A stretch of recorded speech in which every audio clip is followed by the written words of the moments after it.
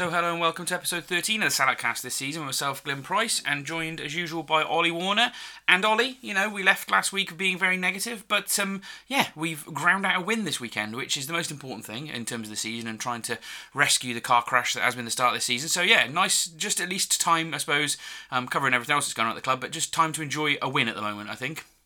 Yeah, you've got to enjoy the wins, haven't you, Glenn? You've got to enjoy them. We want the team to be successful, and we're frustrated, and we'll discuss it. But also, I think as a podcast, we've always been quite keen to highlight the positives. Who's doing well, what's going well. The manager's got to get a lot of respect, I think, for the plan. It was a defensive, counter-attacking plan at home, but got the result. It's a results-based game. We want the manager to get the results. So you've got to give him credit and also the players for carrying out the manager's instructions. So I definitely had a few beers on Saturday night in kind of celebration of the victory. Well, I did. I mentioned last week, didn't I, that I'd invited some old school friends down, or we just met up for the weekend and had a pint in the Grove beforehand, and then went up the fan zone and bumped into my kids and my dad and all the other lads that I usually go to the games with. In fact, my mates were there, and they hadn't seen my kids for about 4 or 5 years, and they ran up to me, give me a cuddle, and the first thing that came out of my daughter's mouth was, "Dad, have you got any money?" And then they went straight to the burger van. So I thought that was a real good indication of what my daughter wanted out of me there. But so it was nice, but it was interesting because I've been able to kind of garner, some proper sort of kind of neutrals of what they thought of the game and what they thought of town, I suppose, which I'll sort of interlace as we go through the game, Ollie. But, in general, and went out afterwards as well for a nice night out. So, one of those weekends where I didn't do too much tweeting on Saturday night and just enjoyed the win, had a few drinks with some friends, put the world to rights, and there's a lot to be said for that because it has been pretty dark, hasn't it, these last few weeks, and I'm just gonna labour in a bit of positivity for once. Yes, good win, nice goal, good defensive performance, and good performances from the players. So yeah, not too much to obviously we didn't create a lot of chances, but at the end of the day we won the game, so that's all that matters. Yep, there's a lot to unpack when we get to the game. Obviously, a lot of statistical things and master plans and all that sort of thing. But it's quite interesting. Unfortunately, we have got to dig in, and we're probably just going to cover this up front because interesting. If you go to the BBC website now, Ollie, in fact I've got it on my screen here, and you look at the match report for the MK Dons game, right? So Shrewsbury Town fan logs on here to have a look. Doesn't start with anything to do with a wonder goal from Wally. It doesn't do anything to do with that story of us getting our first clean sheet. What does it talk about? Shrewsbury Town say they are deeply appalled having to eject two of their own spectators for alleged racist gestures during the 1-0 win over MK Dons at Montgomery Waters Meadow. Obviously, pretty big news, and the lead story on the BBC, unfortunately. So, before I ask you about it, really, I suppose, it's probably just worth covering the statement Shrewsbury put out straight after the game, which was good. It was nice and, instant and timed, and it seems like something's going to be happening, but statement says, Shrewsbury Town Football Club bitterly disappointed and appalled to report 2 individuals were ejected from Montgomery Waters Meadow due to alleged racist gestures during our Sky Bet League 1 fixture with MK Dons. Shrewsbury Town and West Mercia Police will now conduct a full and detailed investigation. Should these allegations prove true, any individual guilty of these disgusting offences will receive a lifetime ban from all Shrewsbury Town fixtures. The club will work closely with West Mercia Police and support any action suggested. Our football club has always had a zero tolerance to any form of racism and discrimination. These behaviours aren't welcome in our club and do not have any place in society. I would say, Ollie, of things that have gone wrong with fans, pitch invasions and stuff, that is the strongest and clearest statement the football club have ever put out on any matter ever. And I think it's pretty clear that if it's true, these people are not going to be watching Shrewsbury Town again. Yeah, I think it was great that the club put something out quickly, dealt with the matter on the day as well, which was good. It's a sad indictment of people and some of our fans that this stuff keeps going on, especially considering a lot of our players and some of our legends in our history are black players. So for me, it just doesn't make any sense whatsoever. Yeah, and it was clear on the day, wasn't it? Something was going on. We couldn't, tell exactly what had happened, but there were stewards going up and down, and then we started to get more and more chants, didn't we, from MK Dons, who had obviously, that the fans had obviously either heard what had been said or had seen the gesture. Sorry, it was a gesture, wasn't it, rather than something that was said. So it was clear to MK Dons straight away what had happened, and their fans were pretty appalled by it as well. So yeah, I don't know. It almost feels like we finally got that win and got our first clean sheet, and just things like this kind of come along and shoot you in the foot, don't you, as a football club, and you're having to fight fires when the news should have just been good Saturday night, shouldn't it? Yes, Saturday night should have been a celebration of a good victory, and town fans left home being really happy. That wasn't the only thing I saw that kind of brings disgrace to Shrewsbury Town fans. Hope Andy doesn't mind me bringing this up, but I saw Andy, who goes on Twitter at Kit Club, had posted a video of the flags at the South Stand, and someone with like an anonymous account who doesn't have enough bravery in themselves to show their face or their name gave him homophobic abuse, and it's just yeah, it's just ridiculous. It's pathetic. And these people hiding behind, not showing their true name because they're cowards, and don't have the bravery to actually, if that's what they think, show your face, and then we can talk to you and we can see who it is. But hiding behind a fake name or whatever is just just cowardice. Yeah, I don't like it. I mean, obviously my account on Twitter is Blue Amber Fanzine, but it's pretty clear in the bio who I am and who I am. So, I will stand behind anything I put behind on Twitter, and it will never be racist or homophobic or discriminatory in any way. It'll always be, might be pretty negative and pretty bad for players, but that's just me being honest. But at the end of the day, I would stand up with anyone on Twitter using fake accounts as a bit of a bell end at the end of the day. And these people, whoever it is that have done these things in the stand on Saturday, as I say, it'll be interesting because just going off on a little tangent, Ollie, obviously we had those pitch invasions, didn't we? And the football club said a full investigation will be launched. And, we never really get any feedback on things like that. Maybe that investigation is still going on, but I would imagine this will probably be a lot swifter because if any national news picks up on this sort of thing over the next couple of days and it goes bigger, then, we could find the football club being dragged through the mud even more, which us normal, sane fans don't want to see, do we? No, we don't want to see it. No. Maybe a controversial statement, Glenn. But imagine this was a 16-year-old kid who's done something because he's copied a mate or a parent or a guardian or someone else. Is a lifetime ban for someone who, we want to educate these people? I'm not sure if lifetime bans are necessarily the right thing. I think someone should have the opportunity to kind of learn and improve and kind of become educated. So I'm not sure if lifetime bans work. I think probably every case needs to be taken on its merit. I thought that was. I don't know. Yeah, it's an interesting question. I don't have all the answers, nor do I imagine, Ollie. But yeah, there's maybe some merit in saying that. But definitely punishment of some kind, and certainly 100%. bans and zero of some kind. tolerance as well. Yeah. That's good. I thought that was good. The football club addressed it front, and I thought we would, we'd like to get straight into the positives of a win, but as I say, it seems to be from a lot of the media I've seen today, it is overshadowing the result, unfortunately. So it's worth covering up front. But I think that we've had our say on it. I think credit to the club on that one, and I suppose we'll move on to the game now, Ollie, versus Milton Keynes, and then we can cover the cup win afterwards. And we've got a couple of fan questions, haven't we? So plenty to get our teeth into now. Not been easy for Chelsea defensively, has it? From these corners, some big lads, Shrewsbury Town. The usual suspects wait. Oh, and Grandison was up, and it's in! How about that for instant impact? Andy Mangan, the substitute. So yeah, Shrewsbury Town won. Milton Keynes Dons, always good to get one over them, Ollie, 0. Goal from Sean Wally on 56 minutes. So yeah, 2-2 from Sean. Still our best player, Ollie, after all these years, where it's looking like it. But yes, you've got a mad stat, Ollie, that it just says mad stat in the agenda. I'm waiting to see this one myself. Yeah, so I've taken this from Chris Allen, who was replying to a Dale Skitt tweet that had a lot of likes, a lot of comments on it. So Chris Allen said, "Great stat is that Lewington for MK made his first senior football league start on the day that Tom Bloxham was born, 1st November 2003. That's amazing, isn't it, to be fair? Do you know what? We were talking about Lewington during the game. For his age, he's still a very good League One player, isn't he? He was pretty solid in terms of his overall defensive ability and getting forward on Saturday. And you can see why he stayed in League One with Milton Keynes for so long, really. But yeah, that is a bit bonkers, isn't it? Wasn't it? I mean, we'll talk about it later on. When Tom Bloxham was chasing down when he came on, was it Lewington he fouled? I can't quite remember. Yeah, it was, yeah. Oh, there you go. So that's fine. He was born the day that he made his debut. That is absolutely bonkers, isn't it? And he's been a good servant, hasn't he, Lewington, I suppose, for them? Yeah, he has been a good servant for Milton Keynes, to be fair. He did actually play for Wimbledon. He played 29 games for them in 2003, 2004, which was a long time ago. I was still at university, it was that long ago.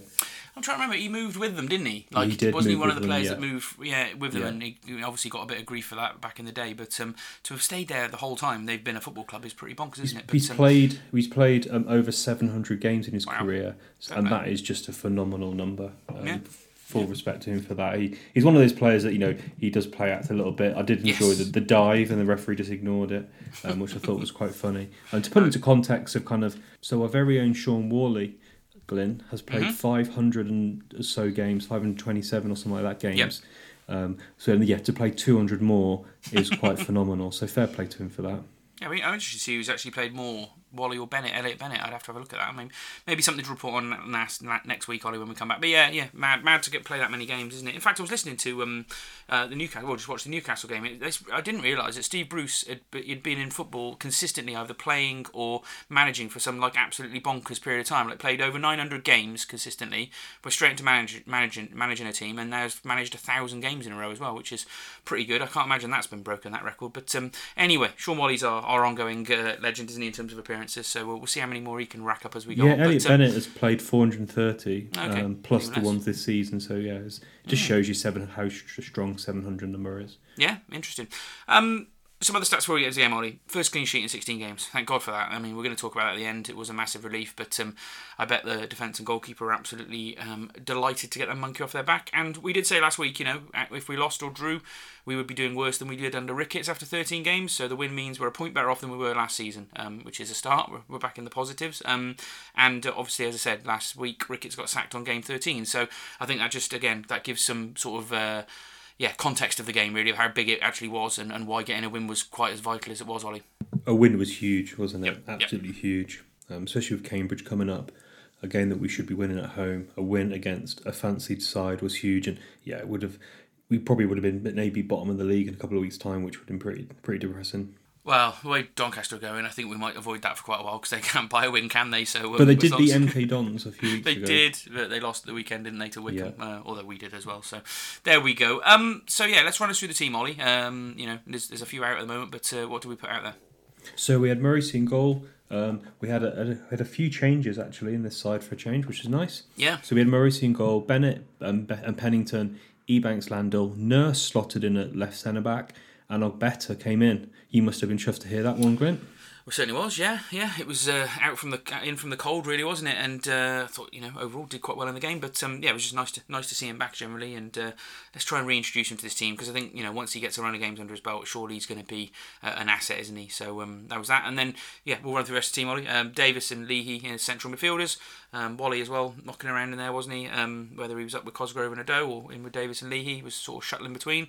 And then, as I said, Cosgrove and Ado up front, Ollie. I have to say, when I looked at the team, it was nice to see Ogbeta coming in there. But the one thing I was quite surprised about, particularly as Cottrell's been banging the drum about, I can't play Bloxham away from home, we're home, and he still didn't start Bloxham. And I was a bit surprised with that, particularly with how abjectly shit Cosgrove's been. I was surprised he got another start. Unless there's a plan behind it, maybe he's going to start away at Oxford or Cambridge. So maybe there's a plan, but I understand where you're coming from. I agree, and particularly on this performance, the decision looked quite unwise. It did. So game started. Milton Keynes play in a 3-4-3, and actually we swapped as well. I thought we were playing in a 3-4-3 as well. We had Cosgrove up front, and we had Ado and Worley playing as kind of attacking midfielders, strikers, sitting a bit deeper. So we seemed to mirror their team. We started in a low block. Milton Keynes are famous, for their passing football of the previous years. And I think fair to say, the game kind of started as we expected. Shrewsbury defending deep and Milton Keynes having the ball. They did make some inroads into dangerous areas, but most of their efforts actually came throughout the whole game, didn't they, Glenn, from long range? We can say it now. Obviously, the fans will know the result. We defended the centre area of the pitch really well on Saturday. Probably the best we've done all season for the three centre-backs. Those three particularly who've played a few games together when Pierre's not been there. I think that was the best performance we've had from those three as a block, as a brick wall, really, as they were on Saturday. And we'll talk about who stood out as the game goes on. But, it did settle into the pattern I expected. We were incredibly defensive, and it didn't, let's be brutally honest about it, we won the game, but during this first half, there was a lot of concern watching it, because we were incredibly deep, and we got to 30 minutes with 19% possession. We'd had 72 passes in the first half an hour of the game. It was, we couldn't get the ball. We looked like we were playing Brazil 1970, do you know what I mean? And we were just sitting in as a non-league team. It was quite stark how much less of the ball and less play we had, but we did still carry the occasional threat going forward, and that clearly was the plan when we look at the end of the game now. But it was difficult at that point in time to see us being able to find that goal, and it was also really difficult as the first half unfolded to think at some point Milton Keynes are not going to figure out how to score here. Obviously as the game went on in the second half we realised they weren't, but in that first half you did feel like once we go behind here we're out of it. I'd agree with you that if we'd have gone behind, it would have been quite difficult against a team that has such a high amount of possession, especially as we were playing defensive counter-attacking football. If they take the lead, they don't need to push men forward, and that would have made it harder to counter-attack. But Milton Keynes are the kind of the gift that keep on giving for us, aren't they? They play all this nice possession football, which I love possession football, but I also love winning games and scoring goals. Yeah. So while they had 5 shots, we had 1, and 4 of their shots were blocked. So great defending from Shrewsbury Town perspective. Yep. I would say we probably we're quite even in terms of real chances. Obviously, we're discounting here the one where we'll come on to the Bennett chance where Ado didn't make the best movement. So while I would say they had obviously a lot of possession, they dominated the ball.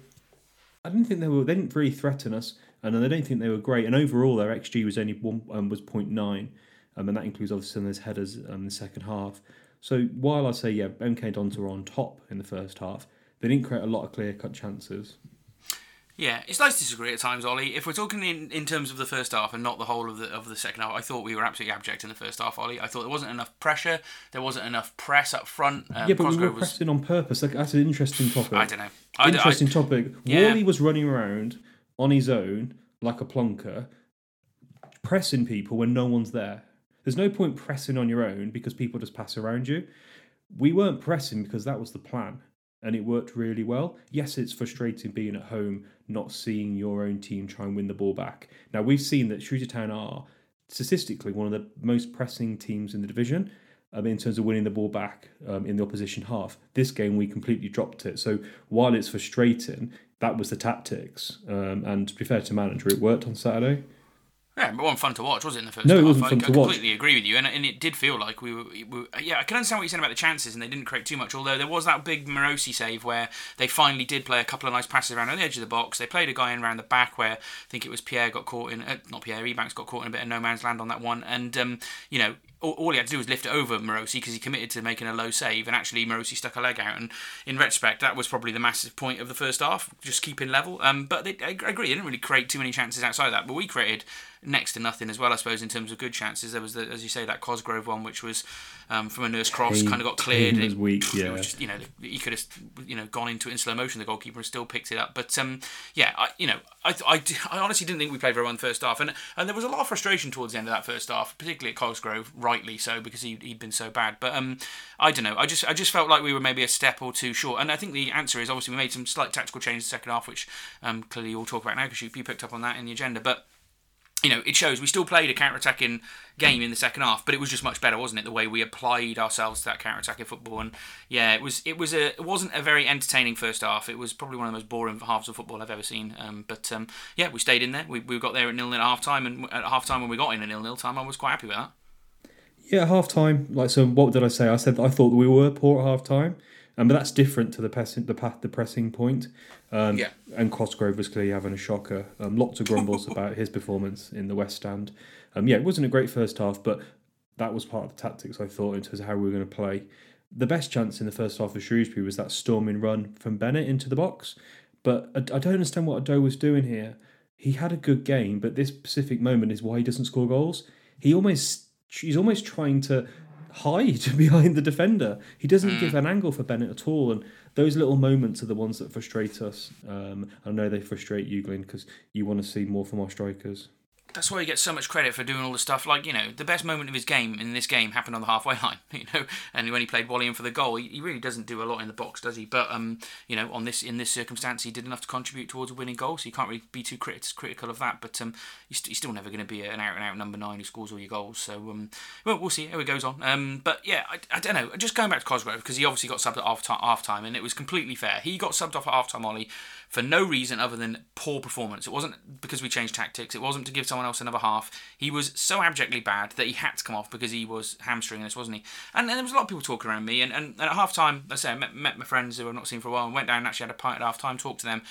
They've obviously not seen Shrewsbury Town all season. I'd obviously given them a little bit of a brief about what to expect, and they listened to the podcast we did last week, which gave them a bit of an eye-opening thought about what they were coming to watch. But their main comments were about Cosgrove. They were like, what's he all about? Where's he come from? And I sort of had to explain, oh yeah, he was a £2 million player and he's come to Shrewsbury Town now. And their response, unaided, without me prompting them, was he doesn't really look like he wants to be here. And I think that's the prevailing attitude I probably had on Saturday, is that he doesn't look like he wants to be playing for Shrewsbury Town Football Club. And we've had a few loan players over the years where they've come here and it's clearly a step down for them, or they've just not got the motivation to play all that well. And I'm sick of him. I don't want to see Cosgrove play for us particularly again anymore. I just think if that's what you're going to turn in for 45 minutes, you might as well just cancel the loan, send him back, and let's just give Blogsome a few more games, I suppose, if you want a target man. I'm pretty sick of Cosgrove, and I think there was a pretty prevailing attitude of that under the concourses at half time. I don't remember the last time where there's been a half time where everyone is saying one player is particularly poor. Yeah, I would agree. Because the rest of the team weren't doing too bad. They were working hard. Clearly we know the issues we have with this squad. We don't have a decent midfielders, and we don't have that number 10, which we so desperately need. But I've never heard so many Shrewsbury Town fans criticise one player, and everyone thought that he was going to be subbed off at half time. Then we saw Bowman warming up at half time, so that was nice to see.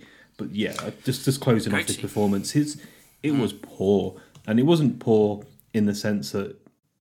Not really too. Yes, he didn't look like he was trying very hard, but I think that's a caveat in the fact that we weren't pressing. So he probably was going to look a bit like that because we weren't pressing as a team on Saturday.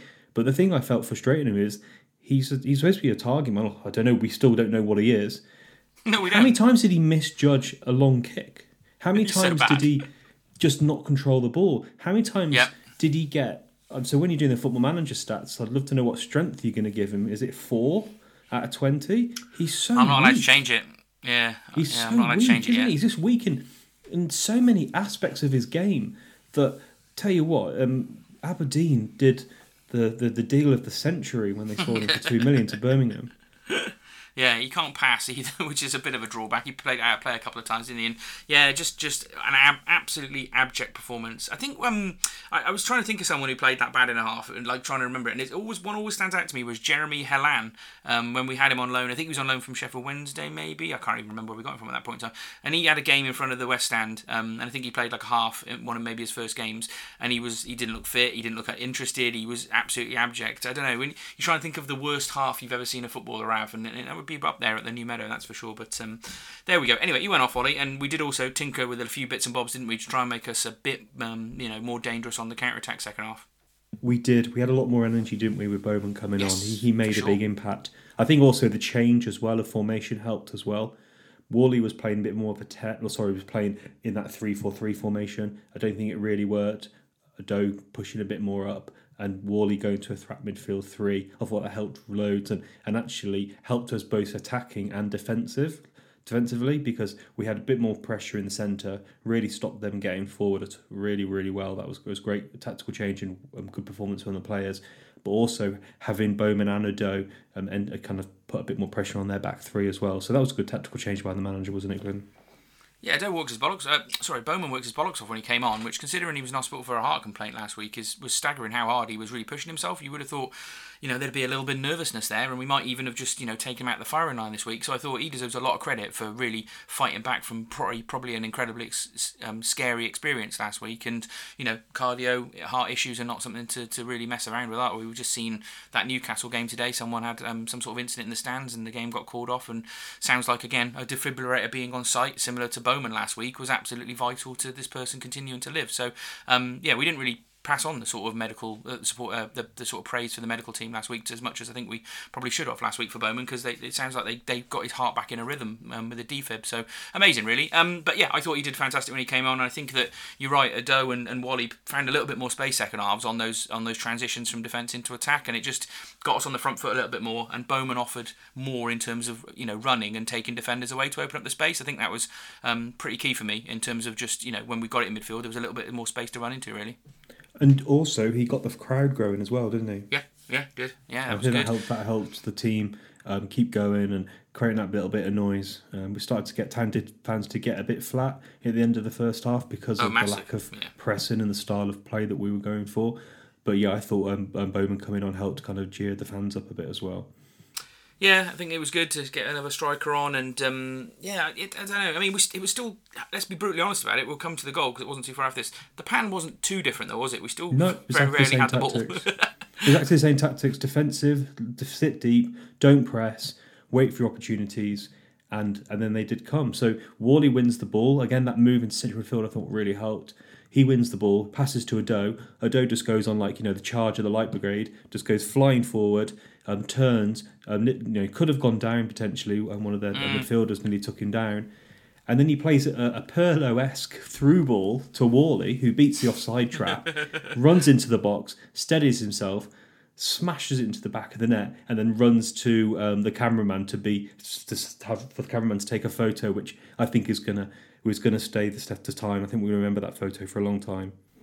Yeah, massive pressure release, and there's two photos, isn't there? There's the one that's like the video where Wally runs over to the cameraman, and you can kind of see him pointing at the camera because it was a massive goal in a pretty stressful period for the football club on the pitch. But yeah, there's a picture of the town fans in the south stand, isn't there? And it's everyone from sort of old guys, old ladies, through to young kids, and everybody's sort of smiling. There's not a camera phone in sight, is there? No one's got their iPhones out recording it, and just a real kind of football moment. I do agree with you. It's the sort of thing they should be using to put part of the literature at the end of the season awards together. That photo needs to be part of it because it'll be probably quite a big part of it, although they probably wish the seats weren't quite as empty, but there we go. But yeah, massive moment, and in terms of the context of the game was huge for us to get a first goal for once, Ollie, because we've also been chasing so many games that once we're ahead and we're playing this completely low block, don't have much of the ball, sit deep and just kick and head everything away tactic, giving a team like and particularly our three inspired centre-backs, giving them something to hold on to in this game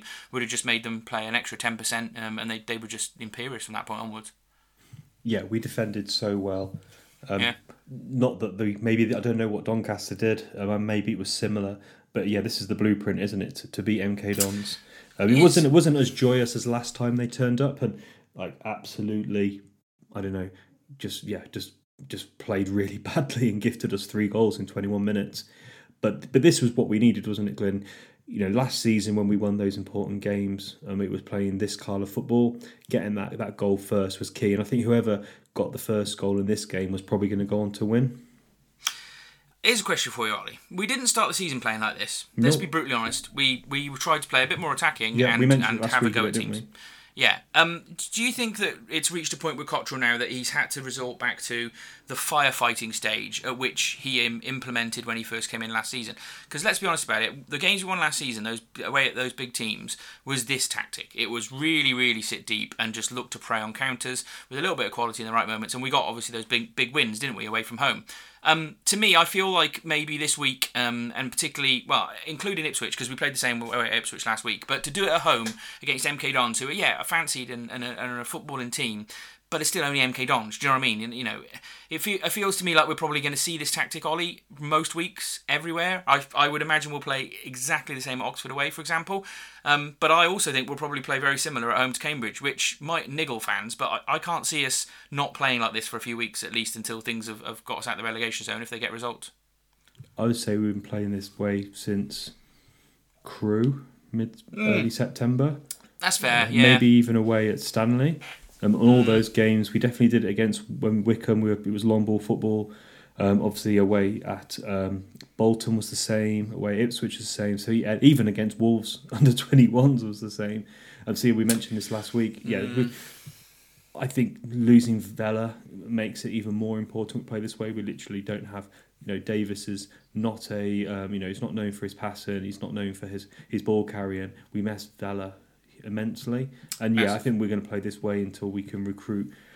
Whether this will be the future style forever, I guess it will depend on how long the manager lasts and on the results and how they go. But let's be positive. If we're fine when if we're in a savable position when we get to January, we sign a few more midfielders. I would imagine we'll probably try and evolve the football again. But I think this is needs must at the moment with the players we have. I think so, but it's risky. If you get a result like you did on Saturday, that's fine. You might even nick the odd result away from home, but playing completely negatively, kind of counter-attacking football at home to a Cambridge and losing is not the sort of thing that fans it's all really about appreciate. results. So it's quite fine margins, as old Mickey Mellon would say. So yeah, that's to come down the line, isn't it? And it is one win after a pretty bad run. So we need to look at this result in isolation and enjoy the win, but there's a wider context to the season, isn't there? So there we go. I thought after we scored, Ollie, we pretty much game managed it as well as we could in that situation. We still coughed up a lot of the ball. Didn't really create too many chances after we scored, to be honest with you. And we did a bit of time wasting. Let's be brutally honest about it, Ollie. They were raging at Morosi. Whenever anyone went down, it was quite a long delay. There was a few slow throw-ins, and we'd have been fuming about that now. But if it was the other way around, but we had to, didn't we? We had to just whatever we needed to do to get that win at the end of the day. They were going to have to do, weren't they? Yeah, we game managed the game out. We took our time. I don't think Morosi was that bad, to be honest. I thought we just kind of slowed the game around generally. And MK Dons just kind of changed their tactics. They seemed to get frustrated. Troy Parrott on loan from Spurs didn't impress me at all. He's a good player. But he's supposed to be a good player, but second time we've seen him now and he doesn't really look very special. Yeah, we've defended really well. So tactically, we really, really did a good job to stop MK Dons playing their game. We blocked their channels, we blocked their avenues out, and we did a great job there. And they ended up playing some long balls and some long crosses. Now, they did have a chance near the end, and they really should have got that header on target at least, and that could have maybe made the game a draw. But yeah, I thought we did really, really well. What was the highlight for you, Glenn, in the last 10, 20 minutes of the game?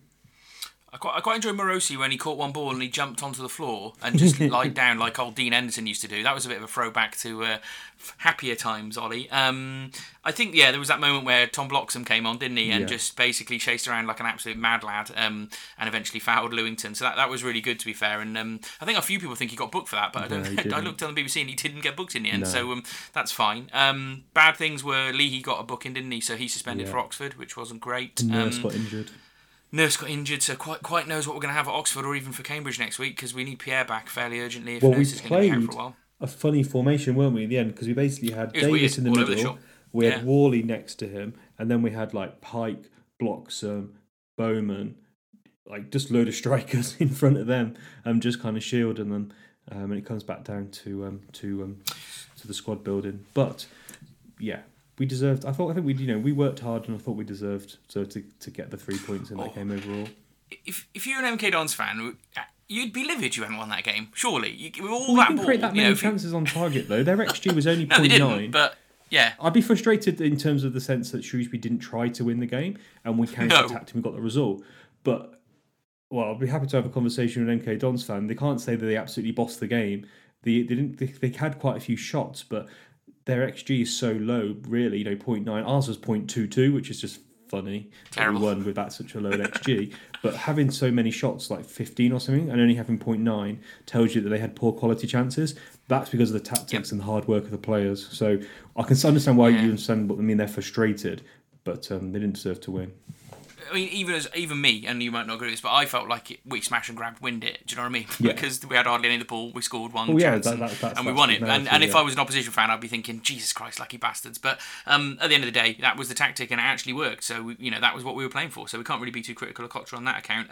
But yeah, if I'd have sat there and watched my team for 90 minutes have whatever it was, 80-odd possession of the ball and not create enough chances to win a game, you would be bloody fuming about it. 76% possession they had. 76, there you go. But then obviously they do play the ball around a lot around the back and in non-dangerous areas. But yeah, they dominate possession. But we got the win, which is key. And as you were saying earlier on, Glenn, you were saying about you're frustrated. If you're fans, you're watching that game. If you win, you don't care, do you? And that's the important bit. And that's the flip of it.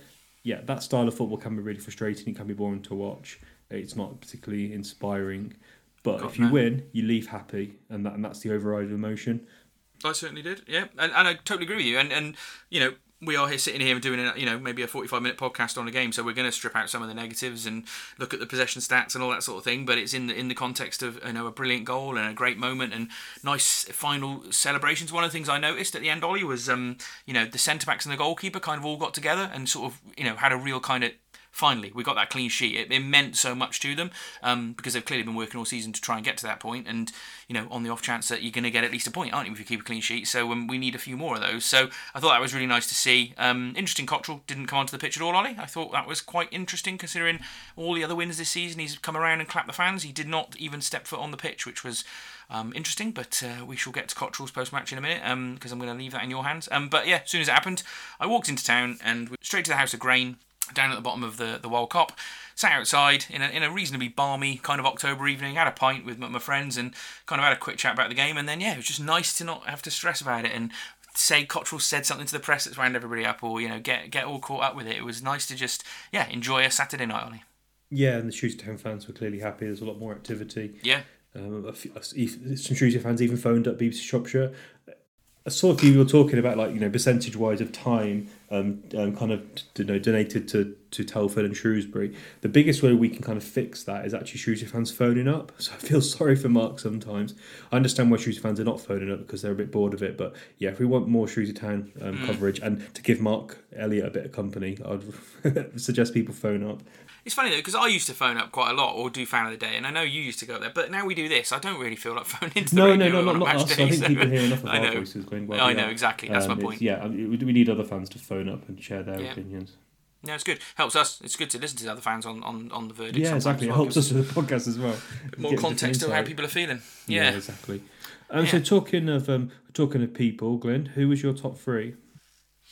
I thought we might have seen one of Ebanks Landell's best games in a Town shirt for a pure defensive performance. I thought he was absolutely amazing. Looked like a real leader. That was what one of my friends noted as well. They said he looked like the leader at the back, which was interesting because maybe we haven't kind of picked up on that so much. He's obviously been made captain this season, Ollie, which is probably why he is a leader and we've just not been recognising it enough, I suppose. But yeah, he really was a leader, and my second place was Pennington, able deputy, fantastic. I thought his calmness on the ball when it kind of fell to him in the box and just passing it out and giving easy to Bennett, and Bennett's a calm player as well. They did kind of not have to scrap too many things away. They were much calmer than you may have expected with that possession against us, but he was really good. And I went for the third centre-back for third place, Nurse, who was also really good.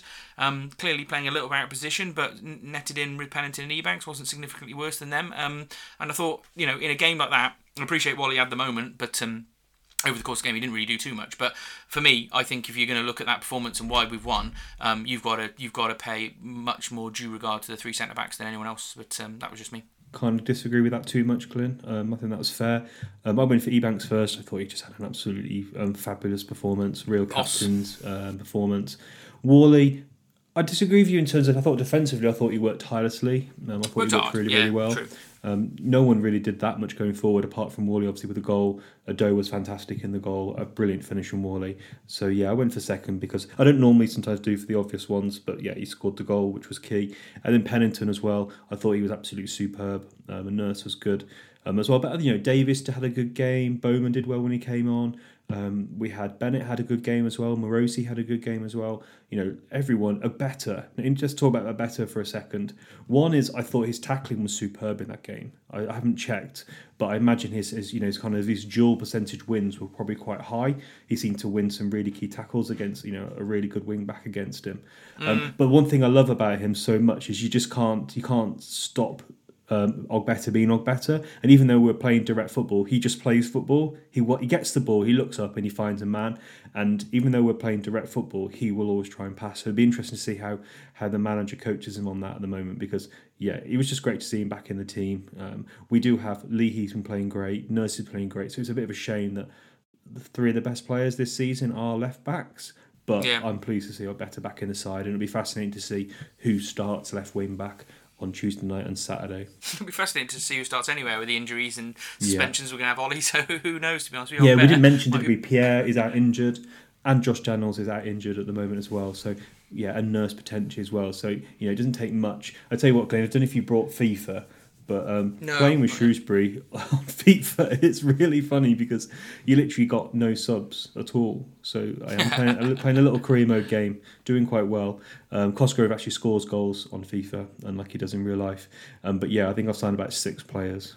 But yeah, is the youth team not in FIFA? Have you not got youth players? They're not good enough. They're only like 55, whatever. But anyhow, let's not talk about FIFA. So what did the manager have to say? He looked like he had a bumblebee in his mouth. He doesn't look very happy at all. So yeah, he said it's been a long time coming. A clean sheet against a good side. We played with a game plan and some good tactical discipline. On the clean sheet, Glenn, and I did mention this name on Saturday, and he seems very sensitive. Sensitive Steve is what I'm calling Steve Cottrell now, because we just won. You'd think he'd be happy. You think he could just go into his press conference and go, right, fantastic. We're going to talk about a win and we're talking about positive things. But then he goes on this little rant about, no doubt a few people have been hung up about us not getting a clean sheet. And he goes on this rant about how he doesn't care if we haven't had a clean sheet because he's really happy if we win 2-1 every week. I don't believe that for a second. And the fact that he has to say it in that way shows that he does care about it and he's incredibly sensitive. So he's very grumpy. He's a very grumpy man, isn't he? We haven't won that many games 2-1, have we, Ollie? So we've lost 3 in a row before this game. Exactly. So I do like the name Sensitive Steve. It does kind of cover him without being too harsh as well. So it's quite a good name. We've obviously been talking about clean sheets for quite a while. I very much doubt he's referring to us, but clearly the message has been getting through to him from somewhere.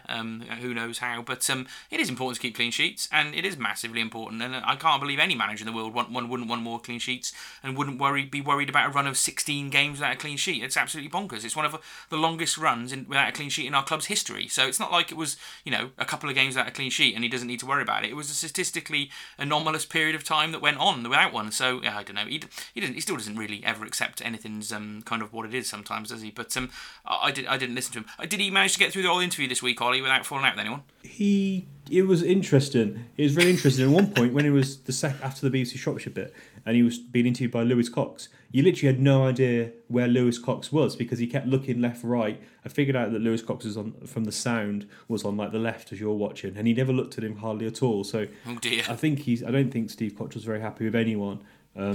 Stuart Dunn did ask him about the fans, and he almost had to. You could almost see him going, I can't say anything negative about the fans. I'm going to have to be positive. And there was a bit of a pause. But obviously we don't know what he might have said if he'd had a few beers or if he was trying to be honest. But he doesn't seem very happy at all, which is fine. I did tweet on Saturday, didn't I, Glenn, about the media. And it is difficult for the media. They've got to stand in front of this very spiky, sensitive manager who can get quite aggressive. And clearly something happened last week, as we covered. But the press conference for this game was so odd. It was half an hour long and there was no discussion about tactics, performance or results. Bonkers. And it is a bit odd. So he can get as spiky and as upset as he wants. He's getting an easy ride at the moment because we've got good people who are doing the press in Shrewsbury. They're not out there to try and set him up. They're just asking him genuine questions, and they ask him, I say, probably quite nice, fair, quite tame questions. Maybe that's what Stuart Dunn didn't do last week, and that's why the club censored it. But yeah, it's an interesting topic, and yeah, I don't want to talk about it too much. I think we've said enough about it, but yeah, it is what it is. That's a tough job, completely tough job for the press at the moment, and it always is with any kind of manager when they're not doing a very good. But I think particularly with Steve Cottrell, and yeah, we'll see. Sensitive Steve, we'll see if that returns. I would imagine that Danny and Lewis Cox were absolutely delighted we won this week because having to ask him any tricky questions about losing from Dons at home with 18% possession or 19% possession, whatever it was you said before, I don't think that would have been much of an easy job for him. So I bet they were just as relieved on Saturday night as all the Town fans were, Ollie. Yeah, no, I totally agree with that. So yeah, that was the game. Shrewsbury Town won. We won a game then. So yeah, we both win on the beers, and yeah, absolutely fantastic. And so yeah, let's look ahead to the FA Cup and the games coming up this week. Collins checks, opening up for Collins here. Collins goes for goal. What a goal that is for James Collins! Really as good as the one we've just seen at the other end. So Ollie, Sunday today, so I've watched a bit of footy on the telly. I've nursed my hangover all day today, but yeah, one thing at 1 o'clock I did watch was the draw for the FA Cup first round. So yeah, lots of teams there we wouldn't have wanted, which we managed to avoid, pretty much all of them I think, but we have been drawn away at a non-league team, and it will be Boston United or Stratford Town, which when they were initially drawn, I wasn't sure whether this was Stratford upon Avon or Stratford in London, but it turns out it's the Midlands one, Ollie. So yeah, nice and local. Stratford Town away, I will take that over Boston any day of the week, mate. Yeah, Boston is. I will be banned from going to Boston with baby Lumen. Maybe Stratford upon Avon I could maybe negotiate. But yeah, Stratford would be a lot more fun as well. I didn't even know they had a football team, to be honest. So that would be a new ground for most Shrewsbury Town fans, I'm sure. They'll both be new grounds, other than our ground hoppers. Have we not been to Boston when we were in lower leagues? Whatever, Boston's been in the Football League, haven't they, at some point? They've got a new stadium. Oh, okay. Yeah, they've got a new stadium. Good knowledge there, yeah, Glenn. Yeah, there you go. So, so they're both been new stadiums, but we have obviously played Boston 6 times before. And yeah, when we played them the first time when they come up into the league in the relegation to the conference season, and we had that very dark day in Boston, which I've mentioned a few times, where we lost 6-0 on a foggy day, and it took hours and hours to come home in the fog. It's one of my all-time worst away trips. So if we have to go to Boston, then that's going to raise some problems. But we also played them when we got back in the league, and we haven't actually lost to them. Since that game, and I think we beat them. I think it was 5-0 off the top of my head. Back at the Meadow. Since then, so we've got a fairly good record against Boston, which is good. So yeah, either way, games that games that potentially are still cup shocks, and I don't know. Do you think it's something that might be tempted to get put on the telly? I can't see it. Not with Sunderland, Ipswich, Pompey, etc. in our division. Can't see but they it want a happening. shock, don't they? And those teams are probably going to cruise through, whereas we're vulnerable. But they aren't also want attendance figures as well, so I can't see it happening. Interestingly, I was just looking where Boston's ground is and just checking. Yeah, their ground is so new; it's actually a building site on Google Maps, so it is a new stadium. You're correct. I think that could be a good one. I just didn't want Walsall away, didn't want Gillingham away, didn't want another League One team. So it's funny, I was watching it and I was going, oh no, don't want them. And Becky said, are you going to comment on every single draw? And I was like, yeah, probably. Goes on a while, the FA Cup first round as well. Especially with rabbiting on for 10 minutes at the start as well. Yeah. So anyway, let's not being too negative. But actually, we are going to be negative now, Glenn. Hold on. There's one thing on the Cup before we move on to your next question I just wanted to mention. Do you know the only bad thing about leaving the stadium on Saturday is that I was aware that Marine were beating Wrexham in the FA Cup, and I looked at my BBC scores just as I was leaving the ground, and that Wrexham got a 1-1 draw, didn't they? They avoided the ignominy of getting knocked out by a non-league team, and particularly being Marine, who obviously we beat 11-2 back in the day. So yeah, that was a bit upsetting. So there's still the potential we might be able to play Wrexham in the second round, Ollie. Who knows? But there we go. That was the only negative leaving the stadium. Wrexham at home, particularly in the FA Cup, would be quite a tasty draw, wouldn't it? It would be a lot of fun. I was hoping for that Kidderminster away. That's a nice local one. I'll definitely be able to get to that one. But yeah, lots of fun. I love the FA Cup. It's always enjoyable. Yeah, I saw some people tweeting, we don't need this. We don't need a run in the FA Cup. Well, that's what I always say. Maybe people listen to me, Glenn, because I always say it can be a distraction. Because there's no point winning the FA Cup and then losing at home to Cambridge or whatever in the FA Cup. We'll have to see how it plays out anyway. But there we go. Interesting draw. Better than the boring, ones that we've had in some of the years recently. So there we go. Go on. You wanted to be negative, Ollie. What was this next question? Well, I'm not being. I am being negative in the sense that I'm putting this topic on the agenda. But it was on Twitter from one of those football Twitter accounts. Got millions of followers. Yeah, I saw that. And basically said what is your worst player? And obviously it's quite topical because quite a few people, Pooley Shrew for example, was saying Cosgrove. But we had some special ones, haven't we, Glenn? There's a few in here. But I'm going to mention my few, then you can go. So for me, I'd put Anthony Gerrard, particularly Chesterfield away. That was pretty. I saw someone talk about Ryan McGivern. I thought he was quite a poor player for us. And yeah, there was a few others. Obviously, there was Chris Bright was mentioned as well. Nathan Elder was mentioned as well. So there's quite a few interesting players, let's say. Chris Owen talked about Dave Winfield as well.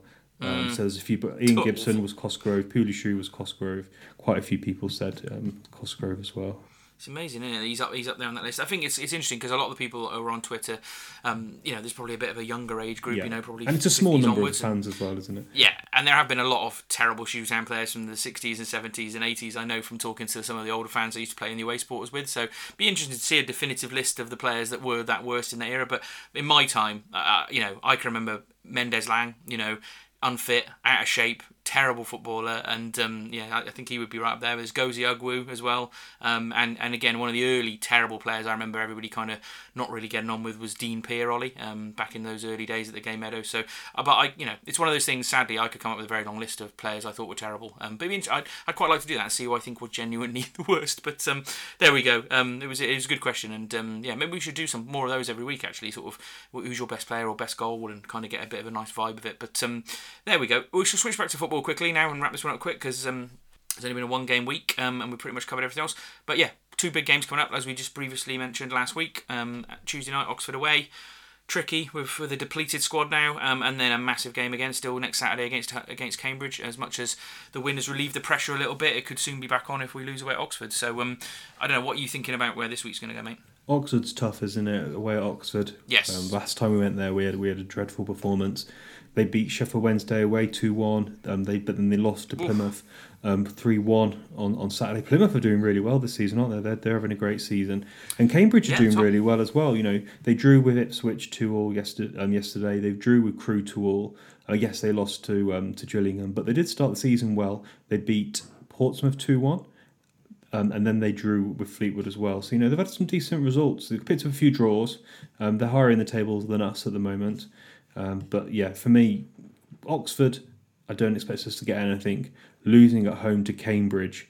If we beat Cambridge, we'll go level on point to them. Even though they've played... they're a few points better off than us. Yeah, but they've played 2 less games, Glenn. Exactly. That's put into context. So we're of a handful of teams that have played 13 games.